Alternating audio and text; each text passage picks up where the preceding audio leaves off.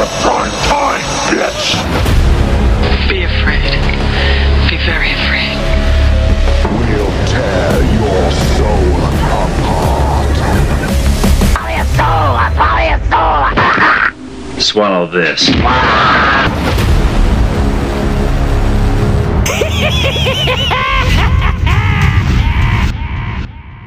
What's up, you creepy fucks, and welcome to the Let's Talk Horror channel with me, BP. And on this episode, we are talking about a movie that you may or may not have seen. Hopefully, for the benefit of this podcast, you've seen it. But if you haven't, stop the podcast and then go and watch the movie. Then come back to this, and then you'll be like, "Yeah, it is well good."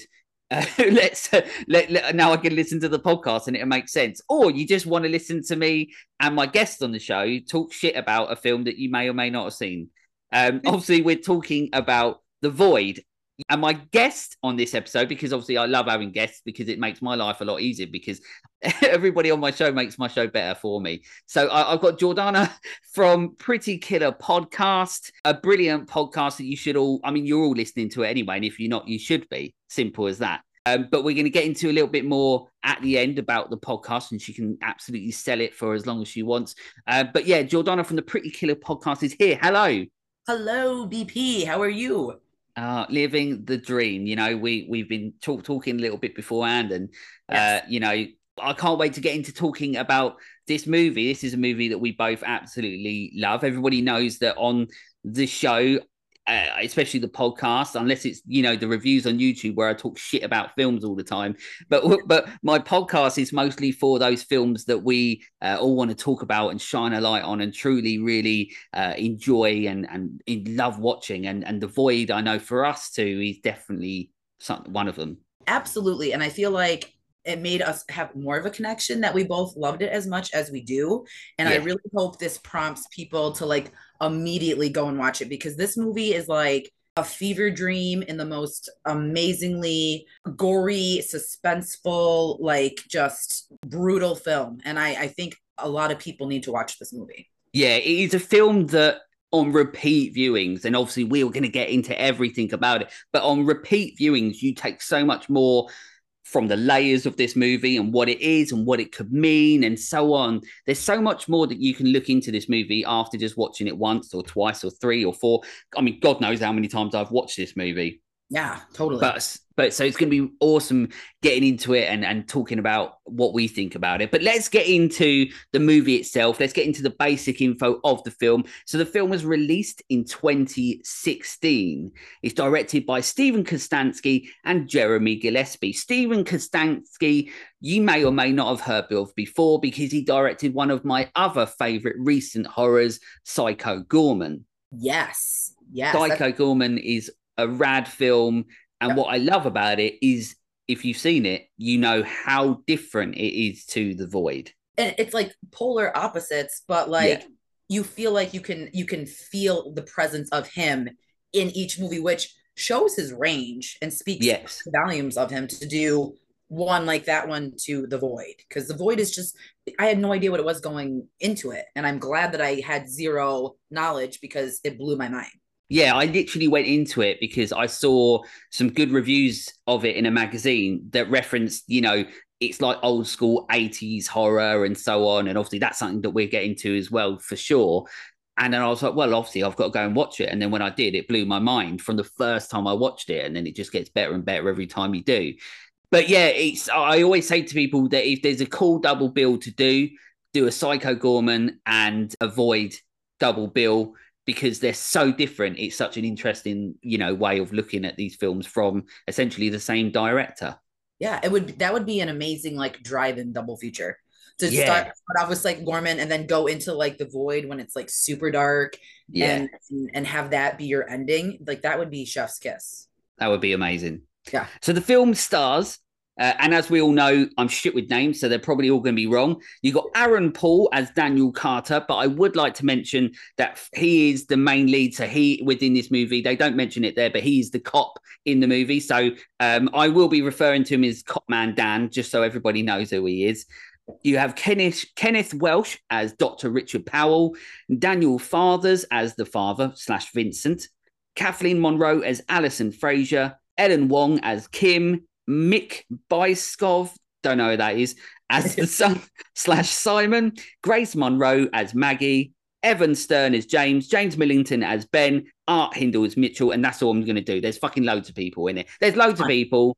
Even in a film that feels so confined and claustrophobic, there's still quite a few people in it. Yes, there's a lot of I don't want to say main characters, but there's a lot of focal points in this movie where it goes from like the lens of one to another to another to another, and you don't really know who's going to be the lead, you know, and then you find out who it is.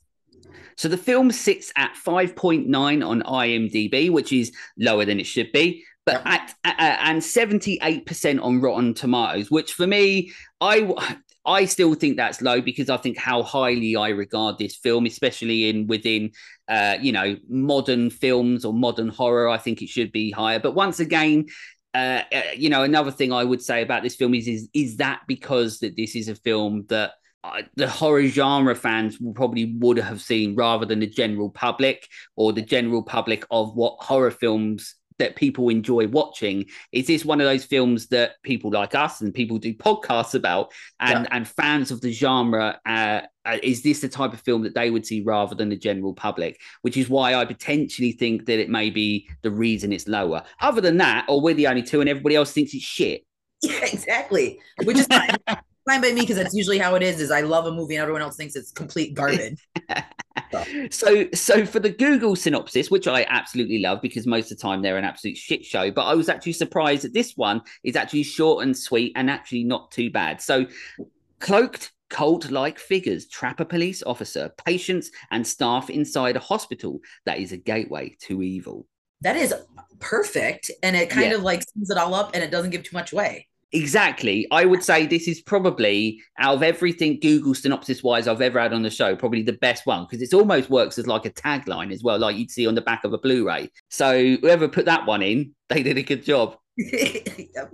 So after the Google synopsis, you know what comes next. This is my walkthrough, essentially scene by scene of everything that happens within the movie. But as usual, in my own way, as what I see it when I'm watching the film. And Jordana, at any point, as I said, please just jump in, tell me to shut up, tell me to do whatever. We can get into the scenes individually. We can have some fun going through and talking about this movie. Sounds good. I'm excited. So straight away, we are into it. A presumably dead person on the floor, a triangle on a door, and people legging it into the night.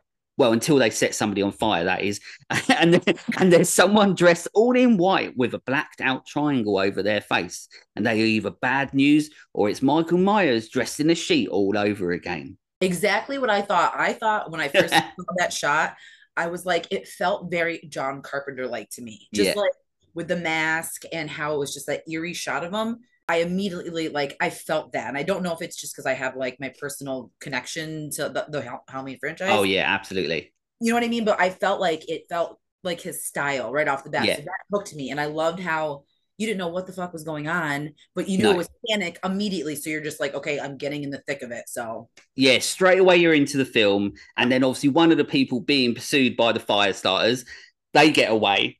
Yeah, what a start to a movie. It just sets it up straight away because it's already adding these sort of, layers of subliminal things with the triangle on the door. And you're like, well, what's the meaning behind that? Why is that there?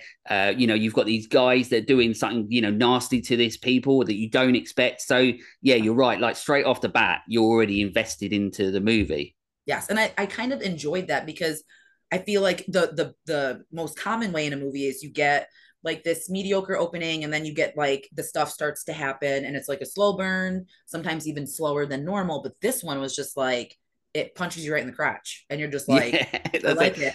I enjoy it. Yeah. So we get our first look at the main dude of the movie, who looks like a cross. It'd be interesting to see if you think the same thing. Who looks like a cross between Jeffrey Combs and Mac from Always Sunny in Philadelphia. Oh my God. Now that you say that, completely, totally. But he's so almost different to what the standard sort of tough guy cop or something you would get in this scenario or this situation or in this sort of movie. He feels so different. And there's so many weird quirkiness things to him. And he reminds me so much of Jeffrey Combs but maybe like a slightly more handsome version. So that's why he's a bit more like Mac from Always Sunny. Also, too, and I could be wrong, so do not like come for me if I'm wrong, but he kind of reminds me of the dude from Breaking Bad. Yeah. He does. Yeah. I always forget his name. Like if you threw a mix of him in, I feel like it's the perfect trio to describe this guy. Yeah. I mean, you know, if he listens to this, which he probably will, but if he does listen to it, he should be quite happy with most of that. I would be happy. I'd be thrilled. But like he felt so off in it, but it felt like fitting. And like you said, it's not like your typical cop. Like this guy just seems kind of like it's like oddball. But as it progresses, but it works. Yes, exactly. Yep. But obviously, he is the cop of the movie, and he's picked up one of those people from the start who got away, and they are heading to the local hospital. We are now doing the usual movie thing and meeting the players we will be on this journey throughout this movie with, which includes a pregnant lady and her dad by her side. But I actually wrote dad, but I actually think it's probably her grandfather, I think it is. Yes, it was Grandpa bringing, yes. Some random patient who has the girl who plays Knives Chow in Scott Pilgrim looking after him. And it seems that our main man, Mr. Copman, has history with another nurse at the hospital named Nurse Alice. I mean, she stole his coffee mug, so I'd be pretty pissed off too. That whole like interaction, I was just like, wow, that's like a fun run-in on both your jobs, and like they're married and like, oh, I'm keeping this. And once again, this is why I love this film, because once again, it's another layer, but they didn't have to do this. When you make movies like this, you don't have to add these layers, but it's just these intricate things that make you so invested within this movie, because you've got two opposites already straight away. You've got an insane explosion of a start, and then you've got this straight away into this sort of character piece where it could have just been, these are these people, that's it. But you've got more there, and that's what makes it even more interesting. Absolutely. And then add in like when you're in the hospital, you can tell that this hospital is like rural, not a lot of people are there. So you're like wondering, what's the deal with that? What's the deal with like pregnant chick and grandpa? And then you have that interaction and you just know that something happened, something's happening, and you're invested. Like it didn't take me a lot to be super invested in this movie. Yeah. And then already we sort of get the tough reason behind these layers and understanding, and a big sort of driving force of their characters in the movie as to why they're no longer together. You basically learn a little bit later on, although it's not massively clear, basically they lost their child, but this comes up more so within the movie, and quite unexpectedly. Absolutely. Because I had a feeling it was along those lines, and you want more. You want some clarification of like, as horrible as a topic as it is, because you know what I mean, like that's difficult. You want to know what happened, what like caused the breakup, because you would think something like that would bring people together. So what made them not be together? And you get sort of almost a harsh reason as to why later on. Exactly. So after this chat, main man Officer Carter, or Officer Dan, whatever you want to call him, is wandering the halls, and out of nowhere, he sees someone pulling some scissors out of someone's eye. And just like that, we are back into the unpredictability of this movie in a big way. He's trying to calm her down, but he has to shoot her. I mean, what the shit is going on? It's like literally it goes like to 11, then calms down a little bit, goes straight up to 11. It floored me, because like it's literally like a walking scene, and you hear this like, the best way I can describe it, and not to be completely crude on your show, but it sounded like mac and cheese in a pot. Like you just hear this it's like fucking weird noise. So I'm like, either someone's having sex in the hospital, or someone's getting like something that I probably don't want. And then you see the scissors in the eye, and I was just like, oh my God. And it's brutal. Like it just like she was just like fucking around in the eye. Like, She was so enjoying it too much. Yeah. And then weirdly, we get a few weird shots of the skies and shit like that, and something otherworldly, which is obviously setting up something bigger to come for the movie. Once again, a shitload more layers to it. Did you like the visuals? Because I thought the visuals throughout the movie were so like intriguing. Like it was so subtle, but that you like were drawn into it, and I love that they threw that in there. Yeah, I love.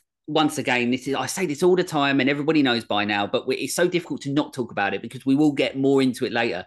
But once again, you can see what I love about this film is that there's the inspirational side, well, the inspirations that you can see within it, which I'll definitely get into, but then the originality that comes into it as well is what is so cool about it. So yeah, I love those little things as well, and how it ends up being like it's a split up or like a transition into something. So it'd be like at this point, obviously something happens, then it transitions from that to this, and then in this middle bit you get all this space shit. Yeah. That you, at the moment you don't really understand, but then you're, like you say, you're intrigued by it. Yes. So the phone lines are down and the radio is fucked. So Copman Dan heads out to his car to try and call in all this shit that's going down. But not even his fancy cop walkie-talkie is working. But then in the distance, the dude from earlier dressed all in white has come back. And then there's a massive horn sound out of nowhere, which is just like a weird sound. I'd like to do the sound for you, but I can't do it. Basically, it sounds like this. Something like that. It's like a moose like relieving itself. He's like, brr. Yeah, that's what it is. Yeah, it's it's like a moose relieving himself.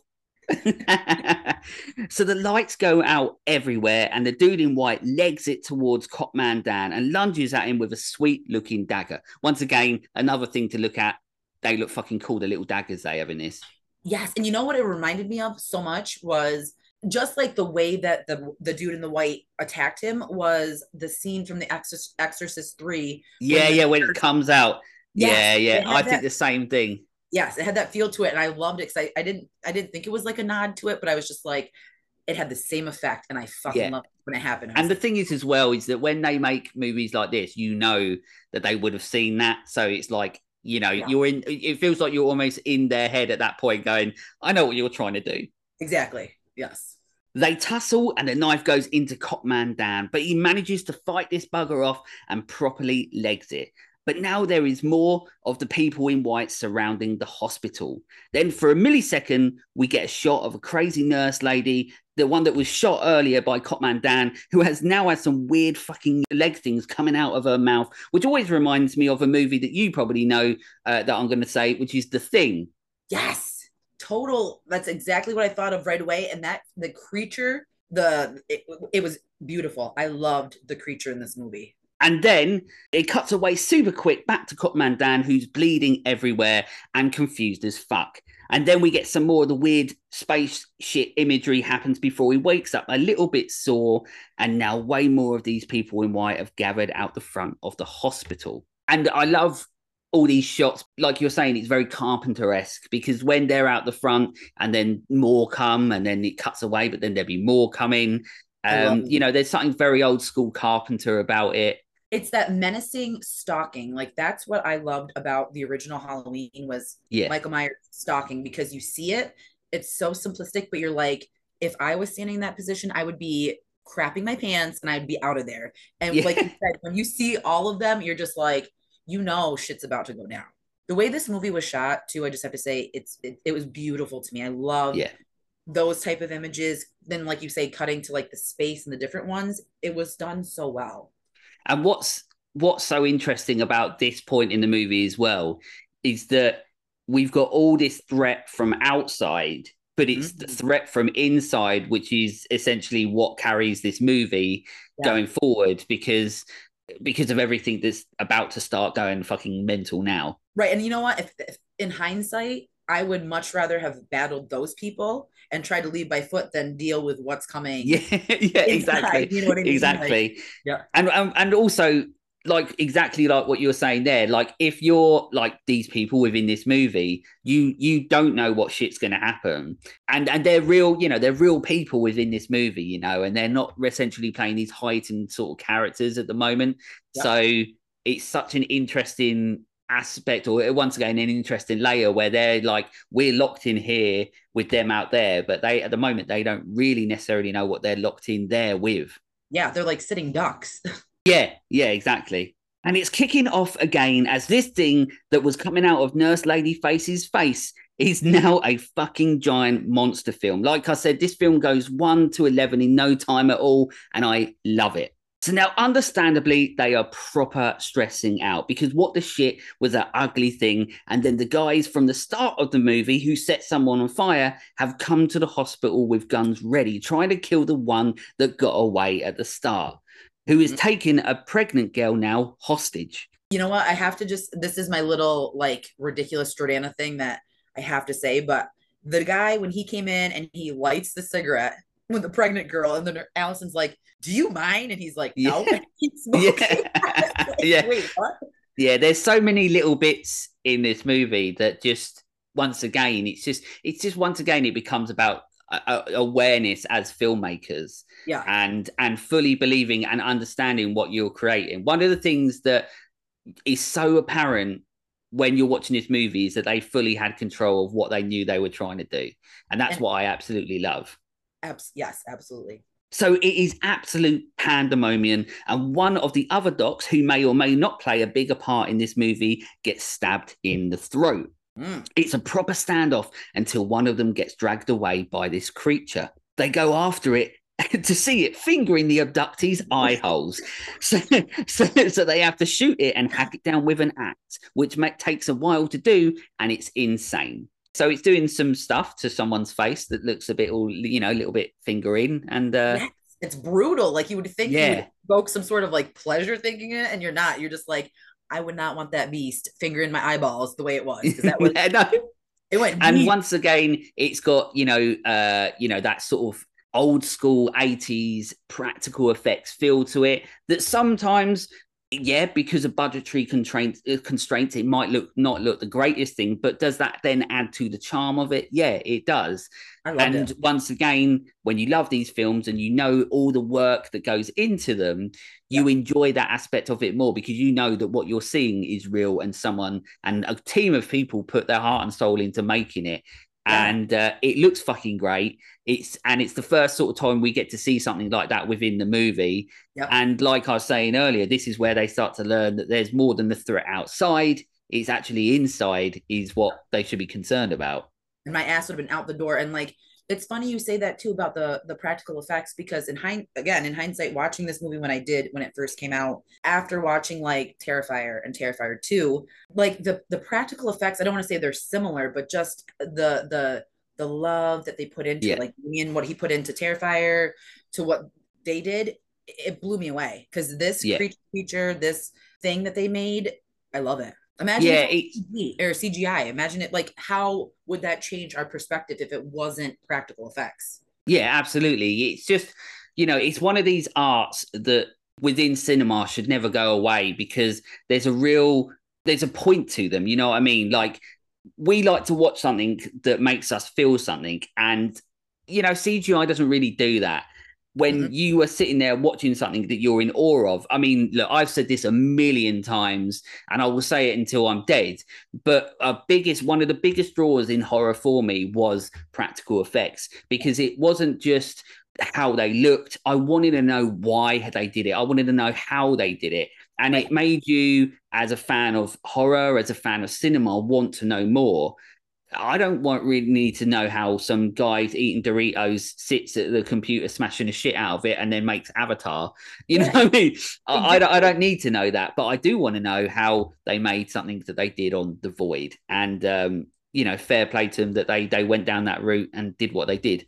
Yeah, you think back like when we were kids, and like the monsters and the creatures we would think of, like hearing a noise, what we're envisioning is outside our door, that someone actually took that thought and brought it to life. Like it's I don't know, I love it. I think it's great. I love it, and it makes you feel like a kid again. That's what I love about it, is when you're watching it and you're like, oh, I just remember, and then you start reminiscing about the old films like The Fly, and like I said, the Thing, and so on. It's just I love watching films like this, especially when they're as good as this one. Exactly. So after the massacre of the monster, everyone is trying to figure out what the shit is going on, and it's intense. There's fighting, there's arguing, and panic is really setting in. I mean, you can see why, because, things have got all kinds of fucked up. Cop Man Dan tells the tough guys he's got a shotgun in his cruiser, so the three lads head out to get it. The coast seems clear for now, with none of the cult in white around. They must have seen that Jared Leto had put out a new TikTok video. Basically, I put that in there because they remind me of something from like 30 Seconds to Mars that fucking dickhead would have. Absolutely. But before you know it, they are back from out the shadows with their awesome daggers. So the boys head back into the hospital in a hurry. Also, Nurse Alice is presumably at this point been taken by the doctor who got stabbed in the neck earlier. But why? Okay, so real quick, I have to say this. That jump scare when Alice is getting the medicine and she moves and all of a sudden Dr. Powell's like, boop, and he pops up and you hear it. I was like, the first time I watched it, I was like, oh, and it was so subtle, but I loved that, how the simplistic nature of that. And once again, it's like, it's another thing that one you didn't see coming. It's unpredictable. And you're like, this is another layer to it. Yes. And then back to, and then the scene with the daggers, that's one of my favorite visually for me scenes in like the 2010 horrors, because I love how the lights were. And then all of a sudden they all in unison put their daggers out. I literally wanted to go like, woohoo, because it was just done so well. It's so cool. And it got me so excited. I love that scene. Yeah. And like, it's mad, isn't it, that the iconography of horror and stuff like that can be literally, it's like we were saying earlier, that the iconography of horror can be so simple that sometimes it can just be a bed sheet over somebody's head with a triangle on it. Absolutely. Or a bed sheet over somebody's head with some glasses over it. Exactly. You know? Yeah. It's just, it's insane that when you get people who know what they're doing and understand, like I said, the iconography of horror and the impact of, aesthetics and cinematography, what people can do with it. Mm-hmm. And like you say, like there's so much love about this film. And then you have like a shot like that and you're like, it's insane. There's so much to this film. As you can tell, everybody, we love this movie. We're going to get even more into it. So they go on the search for her and break into the doc's room where his phone is working because none of the other phones are working in the hospital. And he's on the other line talking to Copman Dan, where we now find out that he knows all about all this shit that has been happening. And there's the photos to prove it. And he's a big time creepozoid. Yes. Huge creepozoid. Massive. Yeah, absolutely. It basically, once again, is another thing that comes out of the blue, that this guy that you thought was essentially like a nothing character earlier on is now essentially one of the film's main baddie. Yeah, like I love that it's you wouldn't suspect it, because I will sit there and I'll like try to see who's bad, who's gonna die. And when that happened, I was like, shit, like that would have fooled me in a situation. You know what I mean? Yeah. Like I was trying to put myself in a horror movie, how I would react. And usually it would last 2 minutes because I'd be like, fuck this shit, and I'd be out. But like this one, I would have never known. So they want answers from the dude who got away from the start, who knows more than anyone else at this point, who spills the beans on their murdering weird sex cult, who quite obviously know more than just what this realm we live in. I mean, maybe it is connected to Jared Leto. We don't know. It could be a whole movie just about that. A whole Jared Leto cult conspiracy. Yeah, and then it puts our rating to a 2. No, I'm just kidding. Yeah. So the boys head off on their rescue mission for Nurse Alice, and this hospital looks like utter shit. This place would not pass any sanitary checks at all. Shut down in a second. It's a shithole. So we are back with the captured Nurse Alice, who is awoken and unable to move, strapped to a hospital bed, while the creepy doctor who stole her is taking his skin off and talking about how all this came to be. Basically, it is something to do with his daughter that died. Yes. And I had a feeling there was going to be a connection when they were talking, because it was about be easy on her. And then it was like, oh, I remember when I lost Sarah, or I think it was Sarah. Someone's name. Yes. And I was like, there's this means something's going on. So back with Knives Chow from Scott Pilgrim and the pregnant girl from earlier is definitely going to pop that thing out sooner than later. So what better thing to do than to jack her up with morphine to knock her out? Of course, why wouldn't you? This is what you do. If in doubt, morphine. Morphine, exactly. Just like do a makeshift C-section. Like that's exactly what you do. Back with the boys, and they are at a rad-looking red door with a black triangle symbol on it. But should they go in? Yeah, obviously, yeah, they should. They should go in. Of course. We're back quickly with creepy Doc, who's still taking his skin off and still talking about weird shit about all this stuff that's going on. And his face is all flappy flaps. Yes. Ugh. It's gross, but it looks cool. Yes, that the way that it's done, like even with the first girl that we saw with her missing face and like she was peeling her skin off, like cutting her skin off. They do such a great job at like showing a character and like the state that they're in, and you're just like, oh, like imagine being in the presence of that. You know what I mean? Yeah, yeah, and they do so well at like the reveals in this movie. Like he's there, but he's not, and then they're going to show it, and you think they're going to see it, but then you don't. And then once Yes. again, like you're saying, like then when you do see it, then you're like, oh, that's fucked up. Yes, and that's exactly what you want. Secretly, you want to see that. You want like a fucked up, and then you see it, and you're like, oh, okay, like that's perfect. Yeah. So it's all really kicking off big time now as we cut between everything that's going on. The pregnant girl is now bleeding and presumably having her baby pronto.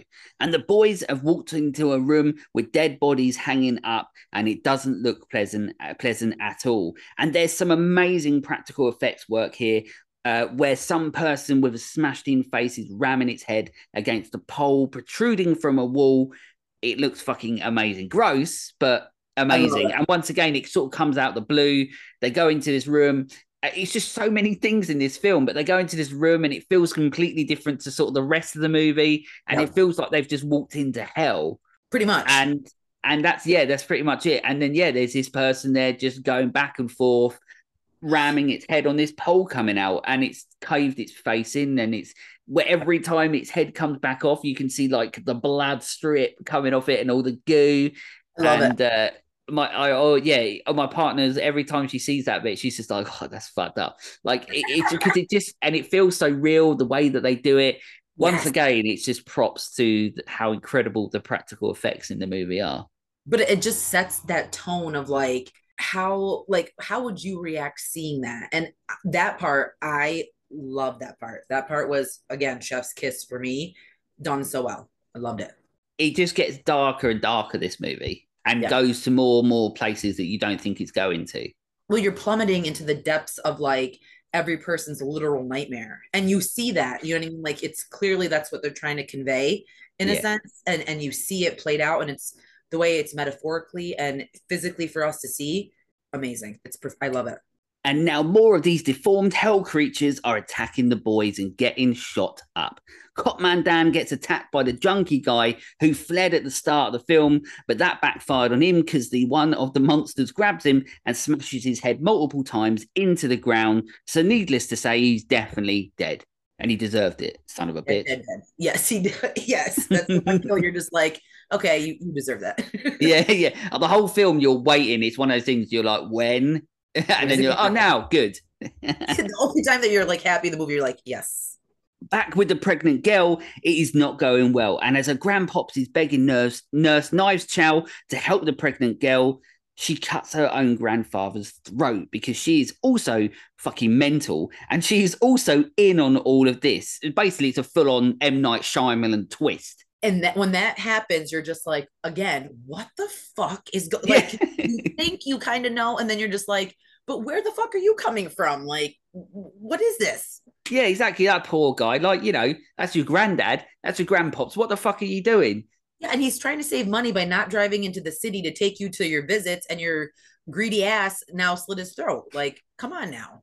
And then once again, we get extra layers that we don't expect. Exactly. You hear the big horn again. And the dudes in white are now inside the hospital, the sneaky fucks. Mm-hmm. Which once again makes it even more terrifying because you're like, well, what the fuck's going to happen now? Because you add that element of like the outdoor threat now is coming in with the trenches of hell. So you're just like, okay, no one's getting out alive. Back with the boys, and they are all running around, and whatever this all is now playing mind games with the two tough guys from the start and making them remember the dark times of the past and what they have been through. Essentially, before the film has happened, these two have been through the shit. You get a sense, and I'm guessing it's one of the guys' wives or something like that was killed or something happened. Yeah. And whatever all of this is making this vision sort of come true in front of them and thinking about it again. And it's quite like an emotional scene within the film. Not one that takes you out of it, but it's once again that heightens the tension, heightens the dread and the impact of what all of this is. Yes, it was a very for me. It was kind of emotional because you felt like in the picture that was you see the father, the son, the mom, and like a baby. You know what I mean? And Yeah, then really, it's just these two. So your mind automatically goes to something obviously happened, and it's that play on emotion. And I know you being a parent, when it comes to situations like that in movies, and you watch it. It kind of hits a little bit harder, you know what I mean? Because you don't want to put yourself in that situation, but you can't help to do that when you're watching horror movies like this. And it just made me sad that like whatever mind fuckery was happening at that time, it pinned them against each other in a yeah. vulnerable situation. And that's once what's so clever about it is because they come into this film and you just think this guy's a dick. Yeah. And he's Exactly. he's just an absolute arsehole. But then you come to learn through this scene of what he's gone through, Yeah. and as essentially as to why he is the way that he is because of what happened. So once again, it's just such clever writing, and obviously fantastic performances as well to sell that on. That they gave us this character that you're not supposed to like, but you understand why he's like it. And it's once again, it's another scene in the film they could have just chucked away it, but it becomes more pivotal because of the way that they do it. Exactly. And it's like great, it's honestly great character development because think of this movie. There's not a lot of people that we know, but you build like the son, he doesn't talk. He's Yeah, pretty much mute because of what happened to his throat. But I think he gives a really stellar performance for pretty much not saying anything. Like you see the emotion, and I have to applaud that because you find yourself kind of like sympathizing with these characters when you don't even know, even at this point, what the fuck's going on. so Copman Dan has finally found his ex-lady nurse Alice, who is somehow now up the duff. But then it all gets all proper fucked up as the creepy doctor is nowhere to be seen, but can still be heard telling Dan basically that when his unborn child died, he saw relief in Dan's eyes, which was it completely throws you for a loop. It's so unexpected, that scene, because I felt like I was just like, that's never really been explored in movies because it's something that you don't really want to explore. Yeah. And that felt so new to me that he's essentially the hero of the movie, but once again, it's this human element to him that wasn't necessarily a nice thing, but still wants to say that's the human element of it, that everybody feels different about certain situations. And then that's when you come to learn that that's potentially the reason that they're no longer together is not just the fact that they lost their child. And like you were saying, there's ways that you can work through that potentially and so on through life and with each other and support. But maybe she saw that as well with him and he saw it as potentially a good thing. And that's not nice. And that makes you feel so uncomfortable in that scene. That scene like was a chest punch for me. Like, and not to sound dramatic, but you're just kind of like, wow, like that is an extremely deep point, you know what I mean? And like you said, you don't usually see that in movies, whether it be horror or any type of movie, where it's a sense of relief for a situation like that. So it kind of like explains what happened prior, but you still like feel the connection with them. It's just a very well done point in horror that wasn't done tacky. You know what I mean? It wasn't like like it doesn't feel like what we know in horror. Like it was part of the progression of the story and their character. It wasn't thrown in there for shock value. It wasn't thrown in there to be like, oh, he just never wanted this kid and he's a horrible person. That's not it. It's just trying to play with this human element, this human emotion of who we all are and how different people can feel in different aspects of life and what happens in it. And I think, once again, and I've said it a million times, I should do a count of how many times I've said it in the episode, but it adds those layers to not only the film, but the characters themselves. 100%. And I don't mean to like go off on a tangent because I know that we're sticking to this one, but I just watched The Loved Ones the other night. Have you seen that one? Possibly, but I always forget. It's an Australian one, and it's pretty much just like the synopsis of the girl wants to go to prom with this guy, and he says no. And they added this element to it because the movie would have been fine like as is, but they threw in this element of like this incestual relationship with the father and the daughter. And I just Right. felt like it was something that did not need to Yeah. be in the movie because it was already going a certain way.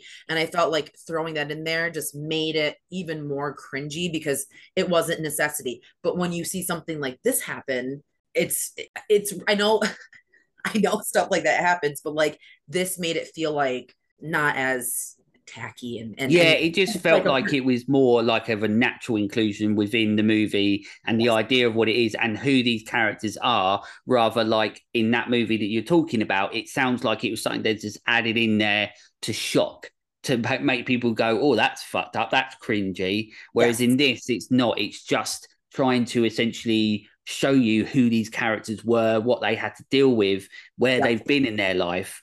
And then unfortunately, things get even fucking worse yeah, exactly. because Nurse Alice is now turning to dust, laying there in front of Copman Dan, rotting everywhere. There's tentacle things all over her.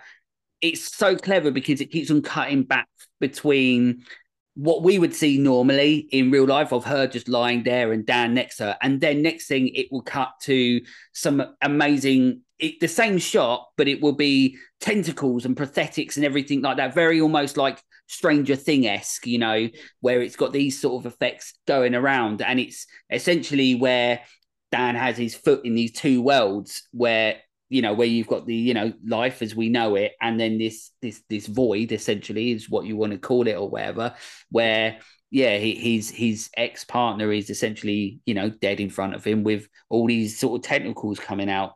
And so she's definitely dead, Completely. Yep. which is sad. You get, basically, this is like you were saying earlier, this is one of my favorite shots in the movie because it's sort of this wide sort of shot that you have where all these tentacle sort of things are coming out of her, and then Yep. it's sort of, it's all everywhere, and it's got this completely different aesthetic to it than what it looks like in a normal state. It's Yep. just a really beautiful shot, but it's the impact of that shot that it gives you because you realize that what, you know, like the state of everything that's happening and what's to come. Yeah. Exactly. And it's quite a tough thing because you learn a lot within that. It's a lot revealed in a short scene, but very effective. And I love the, like you said, the tentacles and the Yeah, way it seems like a slimy, like nasty mess. Because when you see it, yeah, like the lights illuminating from like an operating room type deal, with that, it's shot so well. And it made me feel uncomfortable because it's yeah. like you said, the back and forth, and then realizing like this is actually what it is. It's unsettling. And then, unfortunately, you might get a beautiful shot, but then we get something that's not so beautiful because then you cut to outside of the room where you can see Dan Yep. basically going at her with an axe. Yes. And basically, what this film does now from this point is like it has done for the whole film, but it's heightening this tension, this dread, and you're sitting there essentially like, what the fuck? Like, what more? What worse can happen? Where's this gonna fucking go? Exact. And then it goes there, Yeah, and you don't think it's gonna stop because it just yeah. progressively gets to like this like amazing climax, but it's kind of like heart shattering, and then you get to where we're going. Yeah. So the film now goes full Clive Barker-esque with beautiful blue tints, with the creepy Doc, who is now completely skinless at this point. He's got nothing left, with a powerful and intimidating echoing voice, very much like Pinhead or pervy Uncle Frank, basically anything sort of Hellraiser-esque. Yes. Who has now reached his final form. But now, out of nowhere, Copman Dan is stabbed in the back by the pregnant girl. So she's popped up again. Obviously, we know she's in it, and she stabs Dan right in the back. And she's so mousy. Like, you know what I mean? Yeah. Like, feel bad for her in the beginning, and then everything transpires, and you're like, just slap her. Like, get Yeah, it yeah, situation. Like, go yeah. away. You're like, she's got to get her comeuppance, and then you know. Yeah. Oh yeah. So he can only watch on as more batshit crazy things happen, as a triangle on the wall starts to open with such sights to show us. Pregnant Hellraiser reference. Pregnant girl's belly explodes and a massive monster comes out of her. But the boys are back in town and to the rescue and try to shoot the shit out of this beast. The older guy gets tangled up, but sacrifices himself for the greater good and sets fire to himself and takes down the monster with himself. Or so we think. Yeah. Absolutely. And to go back as well, the scene when you first start seeing this, sort of Hellraiser-esque and everything like that, and something that feels, John Carpenter still and David Cronenberg. Yes. Once again, the aesthetics of the look of this film can constantly change. And then now we're in this, white room with, these hospital beds in there and this triangle on the wall, and it's beautiful.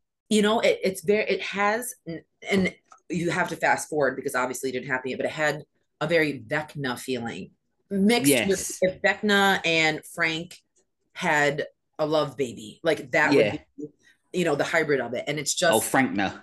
Frankna. Oh, I love that. But you're right. It's so simplistic with the hospital beds with the sheets over them, the glowing, triangle, and then you have that creature, and it's just I don't know. The third act is so dark and exciting. Like I thought it was gonna kind of like tear off because it just kept getting more intense and more intense. So I'm like, okay, the ending's probably just gonna be something super, one and done, but it just keeps going. It just keeps going, yeah, and it just doesn't. It's relentless. It doesn't stop. It doesn't let up at all.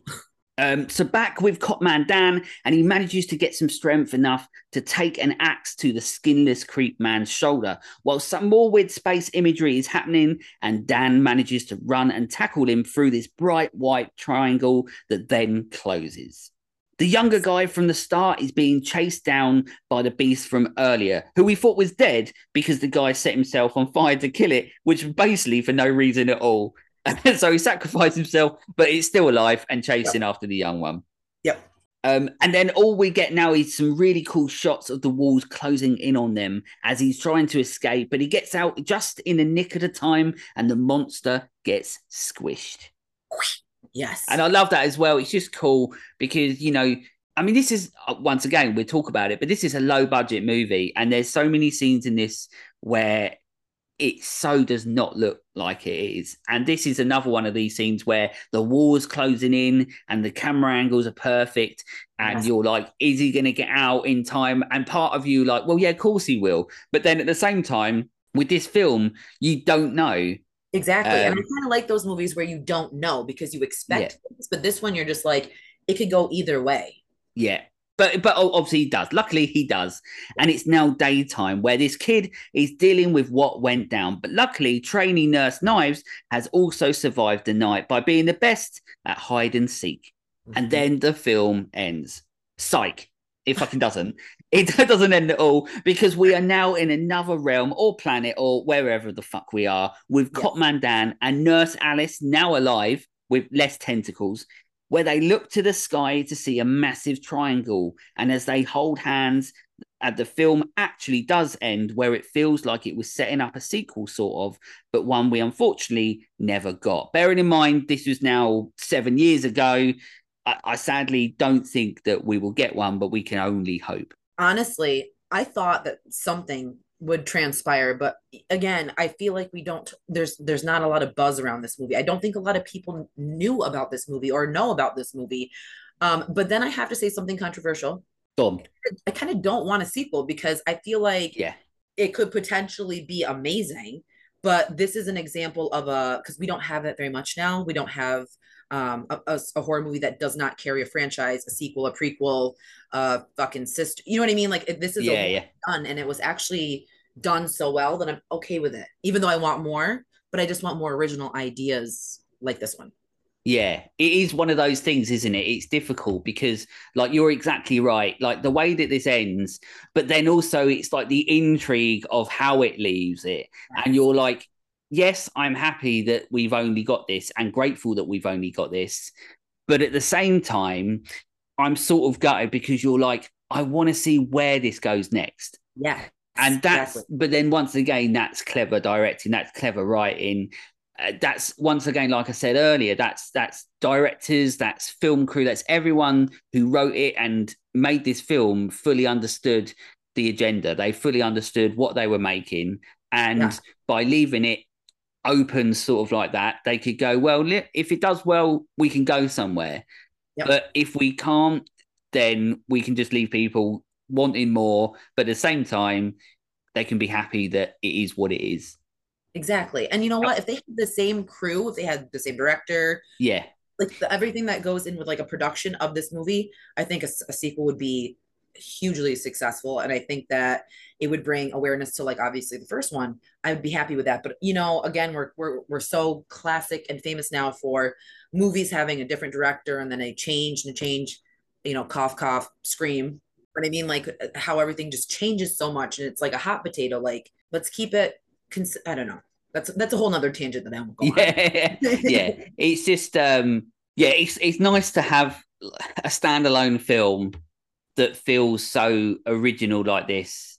But yeah, so yeah, I get it. It's a good ending. Whichever way you look at it, it's a good ending because as a viewer, it's you know, it leaves you wanting more just in case.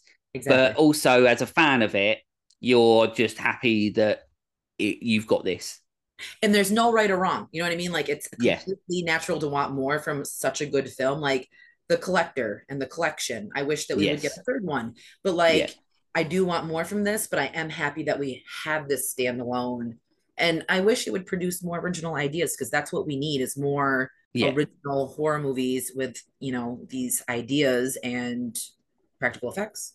That's it. And I think a lot of people as well, like what I love about this film is that so many people will get so fed up with horror because it's just rehashing, it's redoing the same thing all the time, or it always feels like it has to pay homage, but it has to obviously pay homage because they have to mention this or mention that. Whereas in The Void, it feels like I've said, like it is paying a homage, but it's paying it perfectly because it's doing its own thing. It's creating its own thing, but still reminiscing. It's still giving you that nostalgia of, you know, like we've said a million times, like John Carpenter, Clive Barker, David Cronenberg.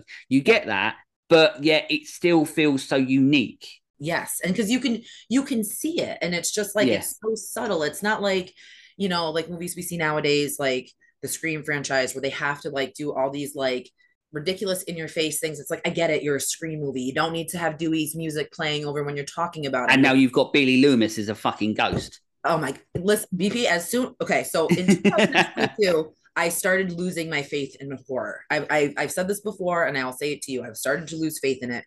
I watched Scream, and as soon as I saw Billy in the backseat of the car, in the theater, I was like, what the fuck? People were screaming. People were like, wow. And I'm just sitting in the back row like, what is this? Yeah, it's mental. It's mental. But maybe we'll talk about that. Maybe we'll get into Scream at a future date and we'll talk about it because there's so much to say about it. But yeah, but with this film, what we're gonna get way more into how we feel about it in the end. But let's go into, so there's some production info that I can go through for this film to give you all a little bit more of an insight as to what went on when they were making it and all that sort of jazz. So since the year 2000, the Canadian film groups referring to themselves as Astron 6 began creating comedic horror films. Their films included Manborg, Father's Day, and The Editor. I don't know if you've seen any of those.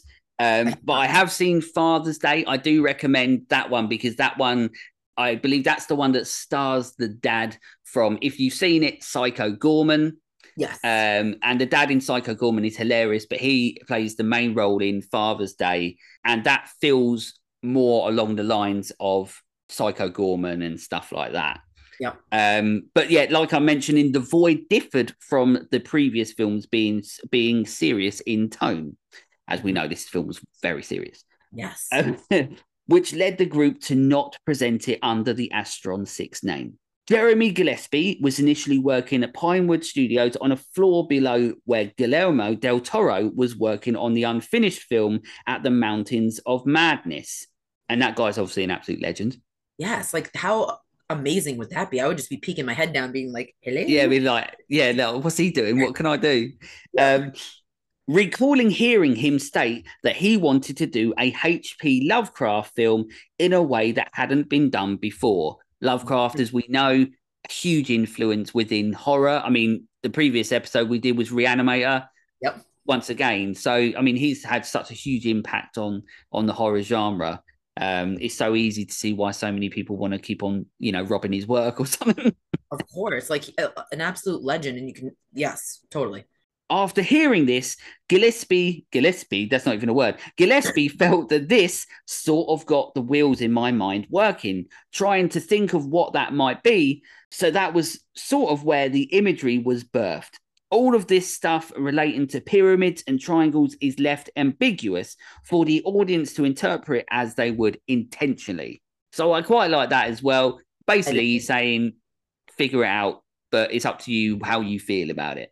Yes, and I've looked up on the movie, and there's like the apocalypse, because it was like some men in the white cloak and the horn was like some all this stuff, and I'm just like, wow, like I would have never went there, but like after reading and like interpreting in different ways and seeing how it makes sense. Yeah. Gillespie and Kostansky managed to crowdfund the money that they needed to build the practical creatures that appear on screen. And I'll go into that a little bit as well in a minute. Other assistance came from the team working on David Ayers. Is that David Ayers? Ayers? I don't even know. It's shit anyway. Suicide Squad, which was shooting in Toronto.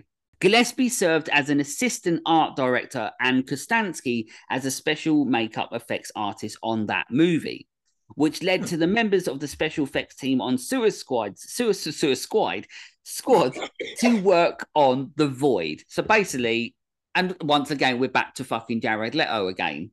Like, how is this like the what is it? 7 degrees? Yes, 7 degrees of Jared Leto. Yeah, we watched Urban Legend the other night, and my husband was like, "Oh, he's in it," because he's never seen it before. I'm like, "Yes, Jared Leto's in this movie." Yes. And what's insane? Did you know that he actually openly denies that he was ever in that film?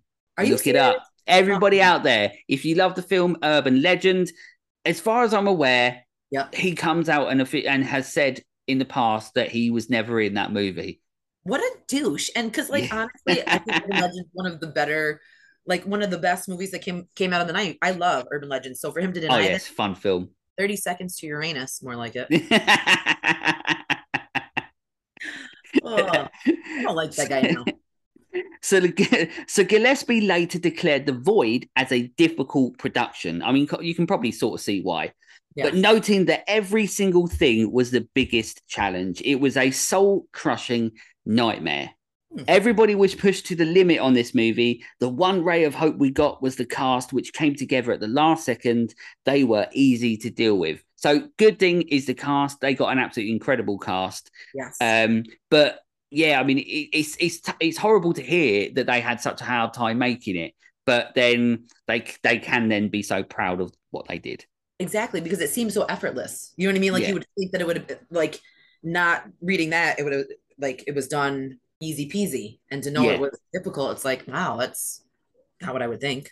Yeah, they when you're watching it, it's like masterful, like masters at their craft. And then, when they're making it, they're ripping their hair out. Yeah, worst thing ever.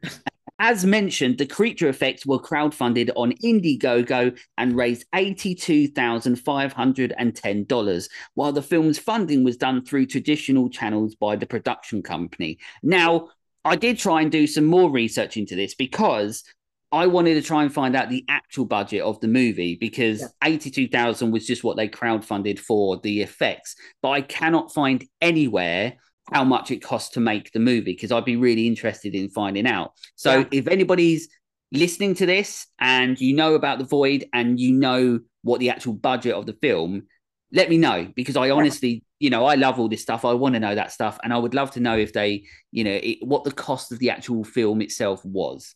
Absolutely. Because I would love to know too. It's going to be low budget. I know that, but I'd love to see how much they achieved in this film with the budget that they had. Is so insane and incredible that I would love to it's like Terrifier 2, isn't it? Yes. They got what, 250,000, 300,000 to make that movie, and look what they did. And that's how I feel with this film as well. It's like whatever they got to make it, they used every cent of it as well as they could. Absolutely. The Void started shooting in Canada on November the 17th, 2015, and it premiered at the 2016 Fantastic Fest and later at the Toronto After Dark Film Festival. The film was given a limited theatrical release on May the 21st, 2017 in the United Kingdom and the United States. It earned approximately $55,000 on its opening weekend and grossed $377,000 worldwide. Wow. Which isn't a lot, but then at the same time, it's a small movie. It's a small budget movie. There's so many different things that can get in the way of that. But I mean, I don't know. It is what it fucking is, isn't it?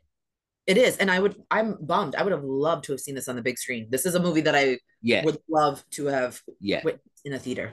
Yeah, absolutely. This is one of those films that like is just like for a horror fan, it's like you would love to see this on the big screen, with loads of big horror fans there, and it would just be amazing.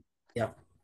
Critically, the film served well, where a lot of critics were very impressed by the incredible effects in the movie coming from such a low budget and complimented the tone of the movie and the tension throughout as a high point, as well as feeling like the world is something that could have been created by some of the iconic horror directors of the 80s, but is still proud to be its own thing, and so it should be.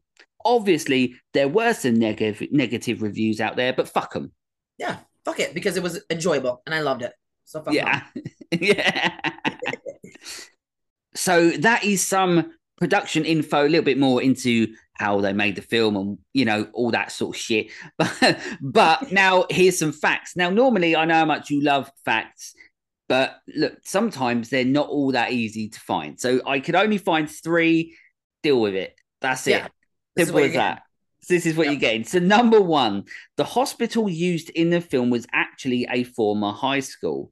Sir James Dunn Collegiate, I don't even know what that word is, and vocational school in Ontario. Basically, it was a school in Ontario, Canada. Basically, that's what it is. The school had been closed for a while and was demolished not long after filming was completed. The film was originally going to be shot in an actual abandoned hospital, but the abandoned hospital that was scouted to be used proved to be unsafe to shoot in. Man. So they probably lucked out there. They did all right. Yes, but the school did look very much like a hospital, so very well with the production team that spruced it up. So good job. Once again, they obviously did a better job on this than they did Suicide Squad. Correct. How sad. So number 2, this film was initially going to be shot in the summer.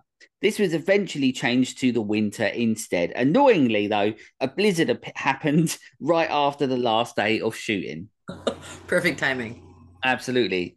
And then number 3, hardly anything in the film, as we know, if you've seen it, is CGI. All the monsters, gore, etc., are real effects created by the team behind the movie. Which is, again, I think that it's masterfully done. I think that it's one of the best representations of practical effects, and I love it. I just love the feeling of the thing, mixed with everything that we've seen 80s like, and bringing it to a modern, darker realm. I love it. So that's it. I mean, I suppose the 4th fact is this film was brilliant, because that is a fact. It is. But talking about that, we've gone through everything beforehand. Like every time we do one of these shows, we've gone through an absolutely top-notch Google synopsis. We've gone through the whole film in its entirety, and I hope everybody has enjoyed that. We've got a little bit of production info, a little bit of facts. So now it's over to you, because we get to talk about how we really, truly feel about this film, and I always let my guests go first. So go on, you give it a go. Thank you. That's very sweet of you. So this movie, for me, it was a breath of fresh air. I feel like I was looking at that point in time for like a movie that was dark, engaging, scares. You know what I mean? Like there's quite a few jump scares that you don't expect in this movie. But in all, it's such just a looming dark film, and you don't know what to expect. And I love how you don't know what the next thing is going to be, because it's just so out of left field, but it works perfectly. And I think it's one of the better horror movies in the newer generation of horror. Yeah, I completely agree. I liked how you feel that it sort of, I mean, it's such an unpredictable movie, this movie.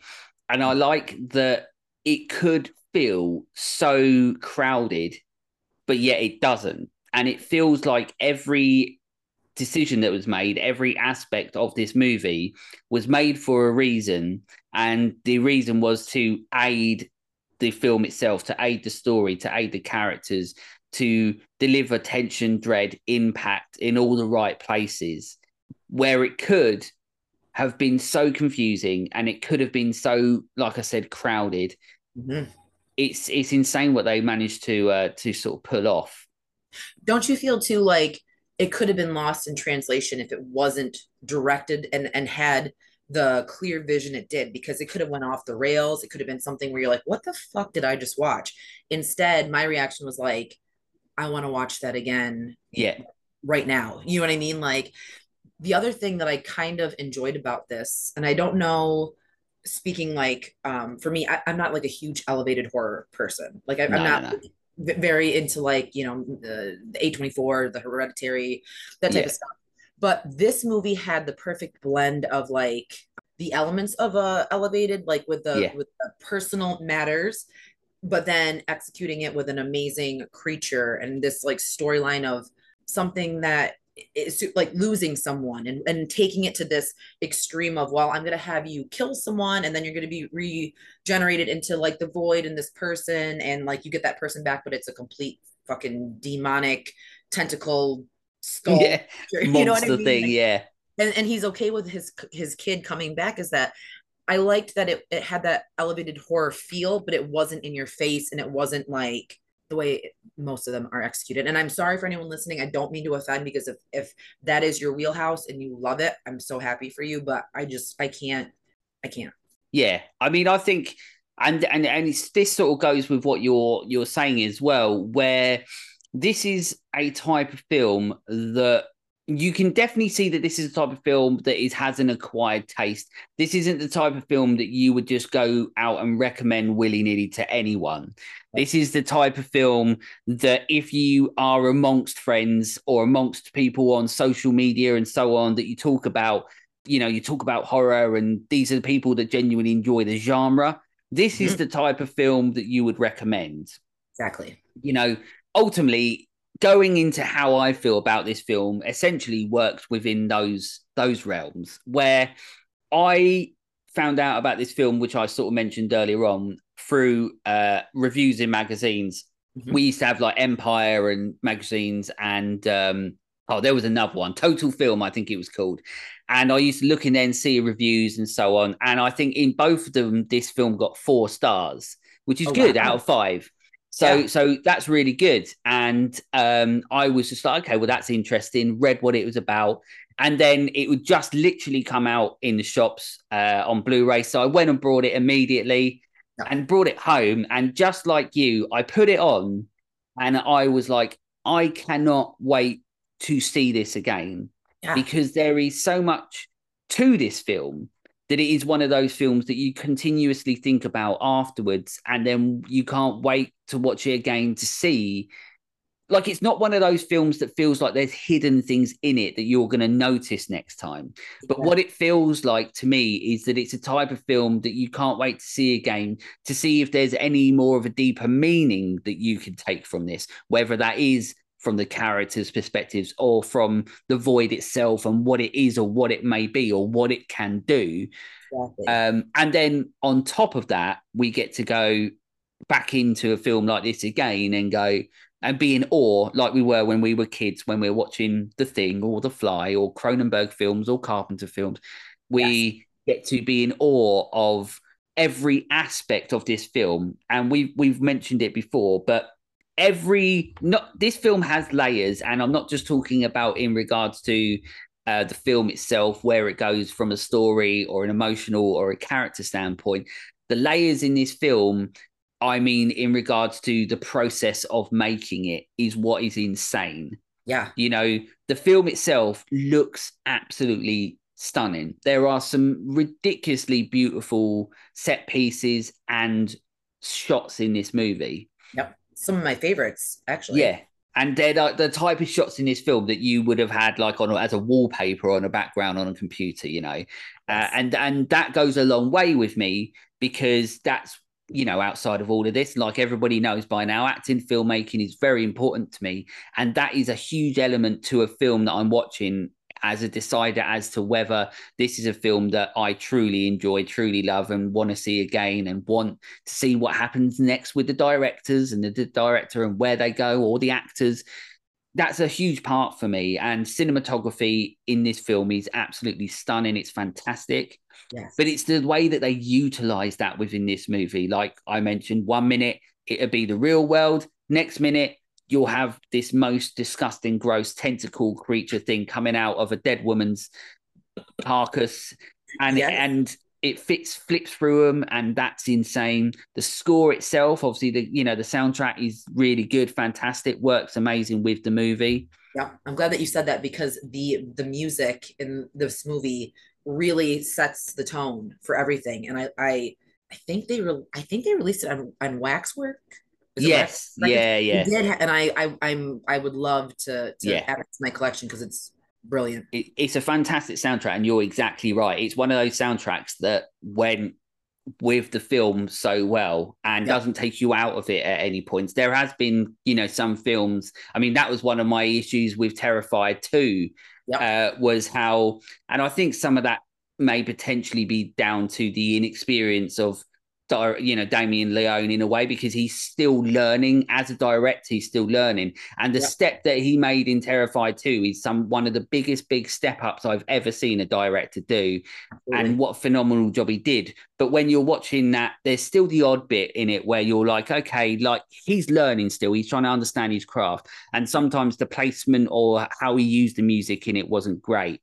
Yes. Whereas in this, it was like the music was another element of this film, another part of its, identity.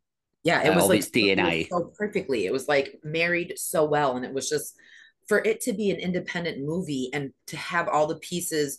And again, like, this is coming from us. So someone could watch and be like, that was the worst movie I've ever seen. Like, nothing made sense. But for me, this movie was so cohesive and perfectly, it was just the perfect combination of everything. Like I said before, character development, storyline, creature, like everything was perfect. And I love it.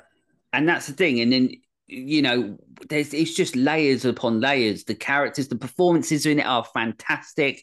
You can't fault the performances in it whatsoever. Like I've mentioned, I genuinely do love the Cop Man Dan in it, and the actor in this. As I said, we might have mentioned who he sort of reminds us of looks wise, but performance wise, it's a very off kilter, off center sort of performance to what you would normally get in these sort of roles. And I love that, because he brought his own energy and his way of the character. Sometimes he's a scared little bitch, but then sometimes he's the sarcastic guy that's trying to fight back a bit. And you don't know. What I love about it is that his character in it is almost, and the way he is almost as unpredictable as the film itself, because in real life, you still don't know whether you would want him in your corner or not. And yes, that's what I love. Like, where does he fit? Is he going to be this person? Is he going to be this? And he steps it up. And then he's like, after he kills the nurse and has that run in, he's like trembling, puking. So you're like, is he going to be able to handle this? And he steps up to the plate in a sense. Yeah. And it's so, and once again, we're talking, about a film that's not even all that long in runtime.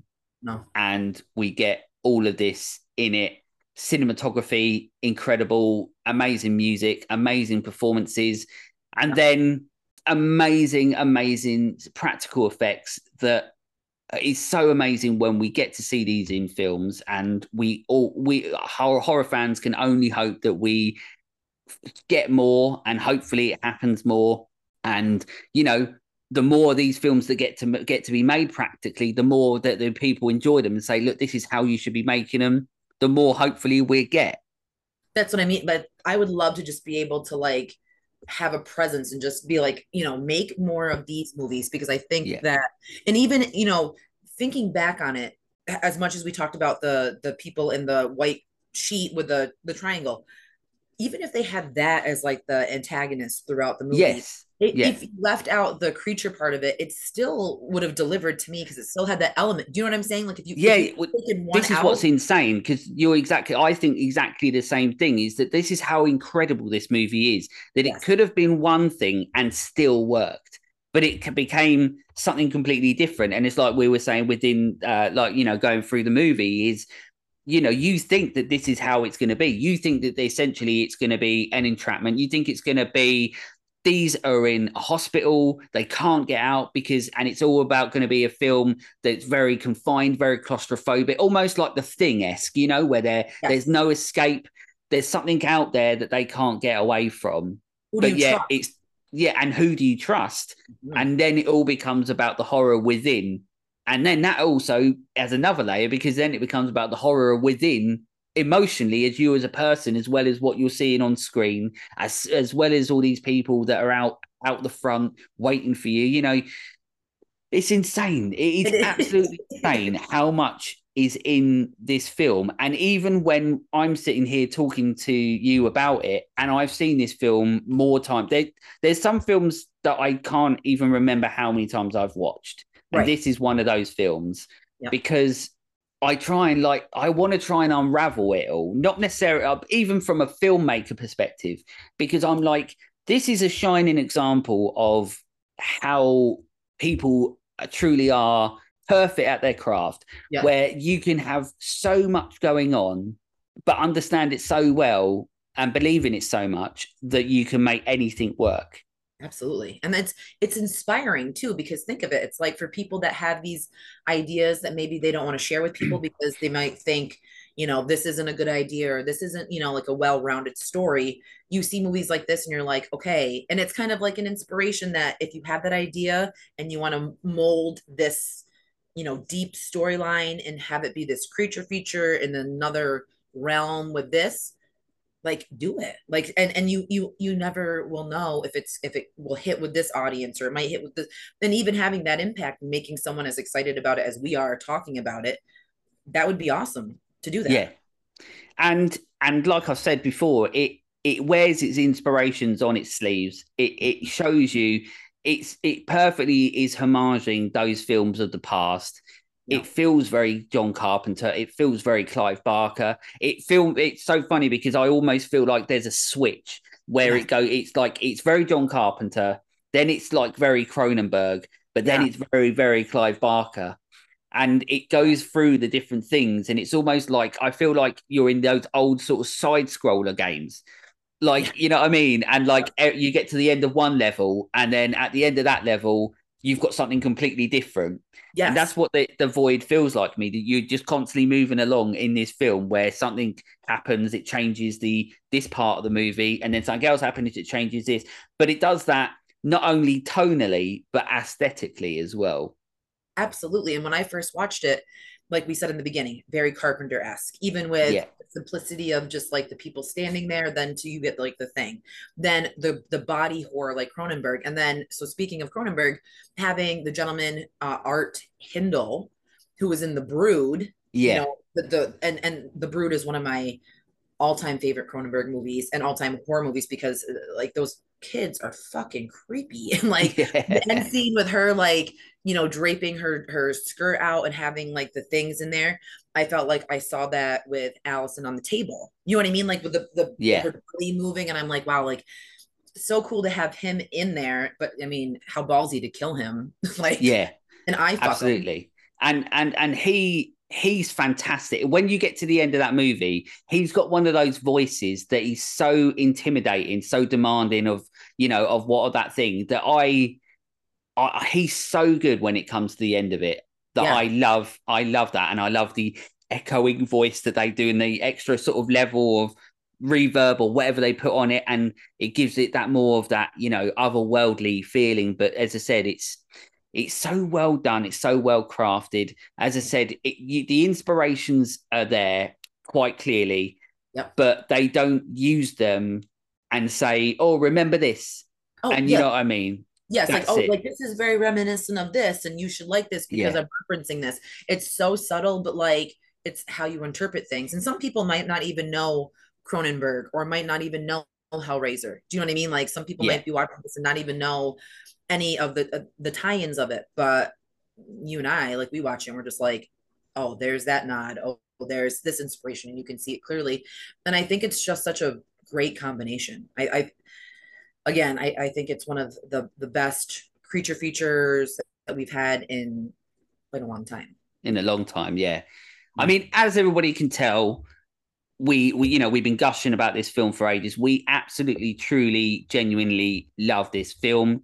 Is this a film for everyone? Like we've said, no, absolutely not. I don't think, if somebody comes up to me and says, I enjoy horror films, give me some horror films to talk about. Yeah, then I'll be like, well, what have you seen? And they'd be like, oh, well, this. And there's certain things you can recommend. But like I said, this is one of those films that if you are, a true fan, if you really love the genre and you love what it was and what it can be, and you love practical effects and you love deep layered pieces that can deal with the emotional side as well as the horror side and the tension and dread side as well.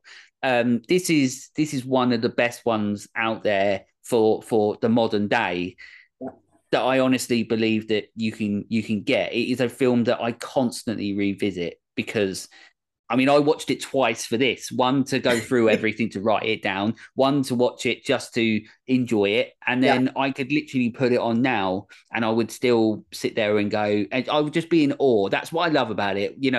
Growing up, I was in awe of these films where I was just like, I love this film. I love the feeling of it. I love the anarchy and the punk rockness of it. I love how it breaks the rules. I love how it's unpredictable. And the best horrors that there are unpredictable horrors for me because you don't know what's going to happen. You don't know where it's going. And this film changes so much.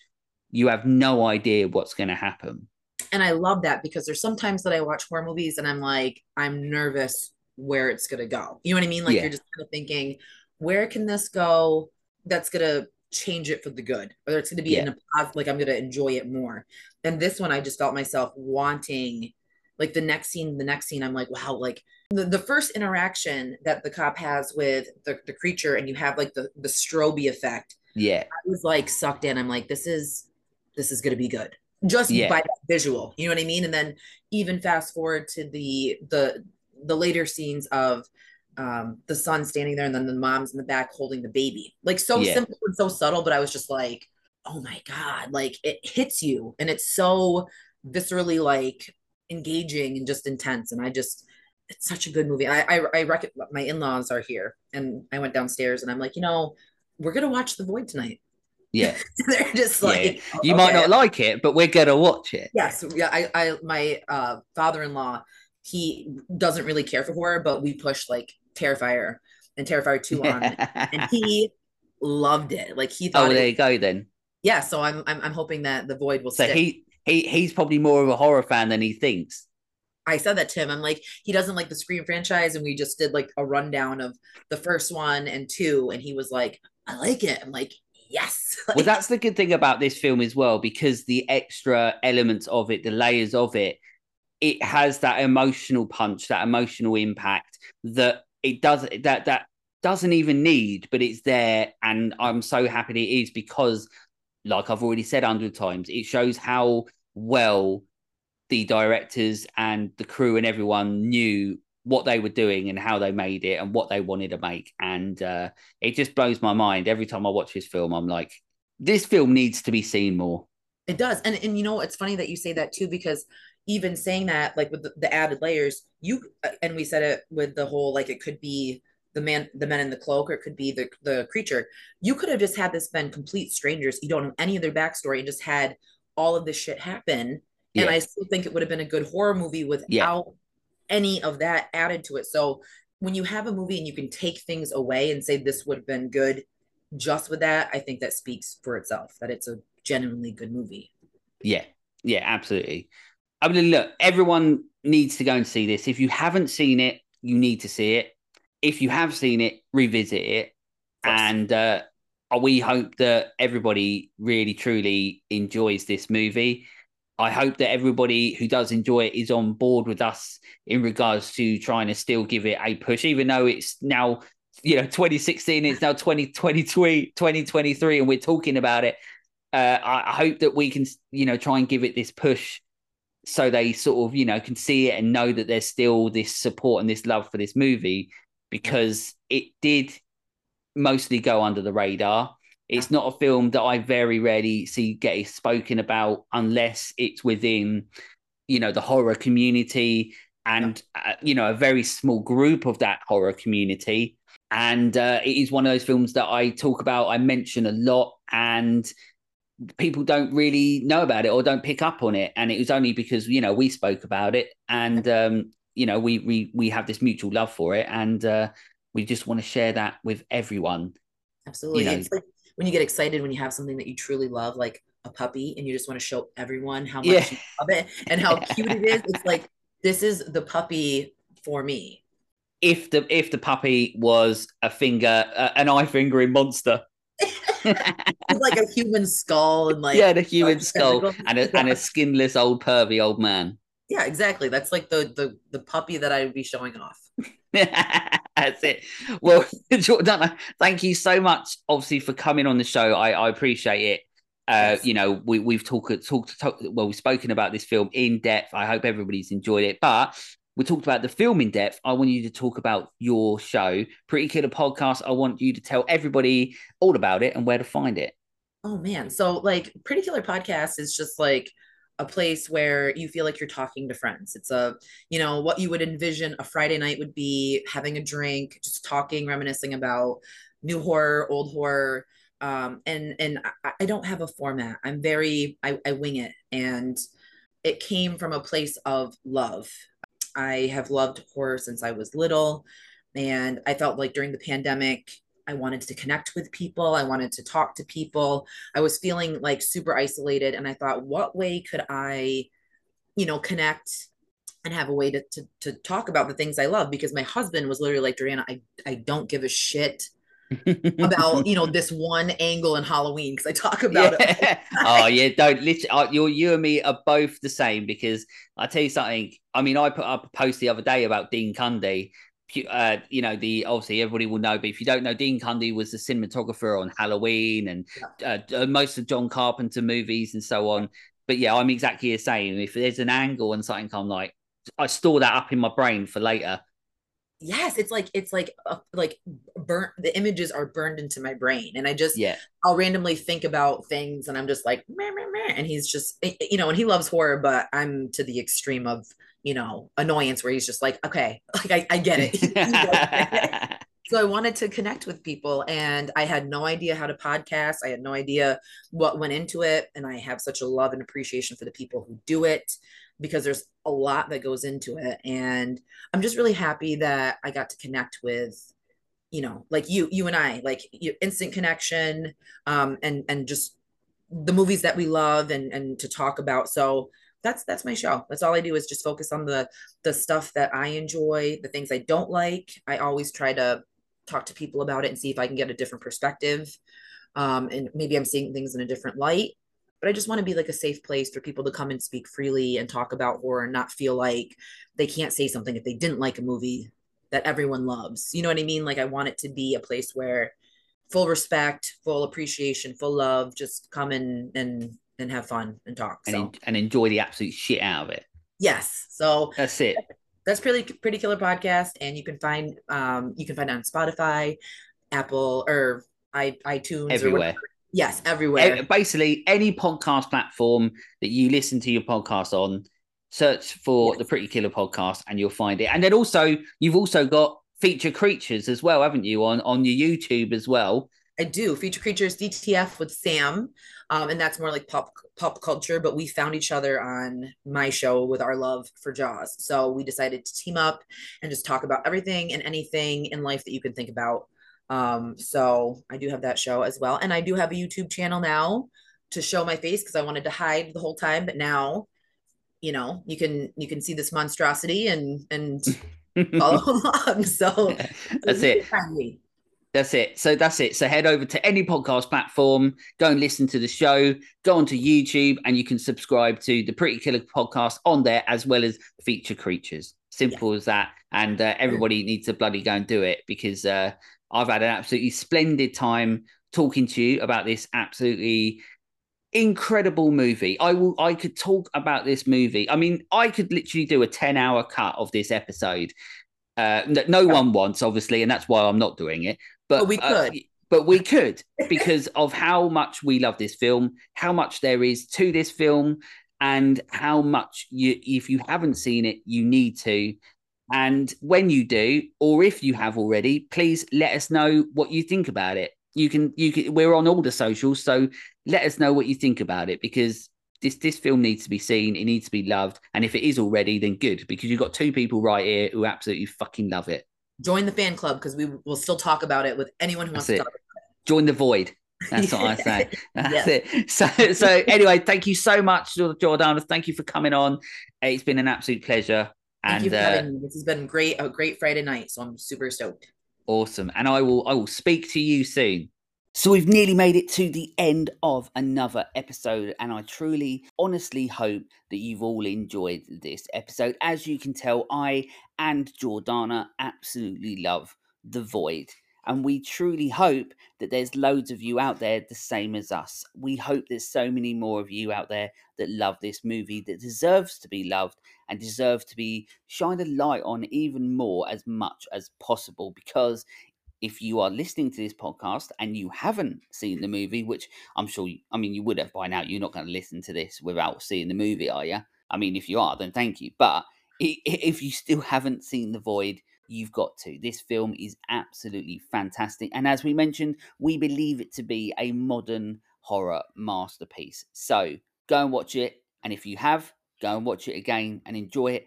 But share on your love for this movie. Post about it, tweet about it, do whatever you want, and that way we can try and get more people aware of this movie that needs to be seen, because it's that damn good.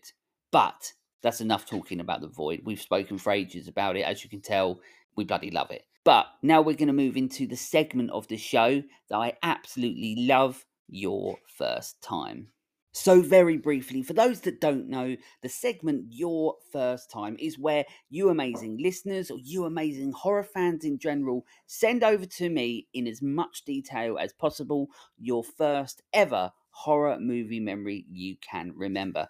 I absolutely love this segment because I'm so lucky, because I get to read all these amazing memories that you send over to me. Every episode, I only do a couple, 2 or 3. So the first one that I've got here is from Joseph B. Wilg, which unfortunately is 100% going to be mispronounced, so I apologise to him for that.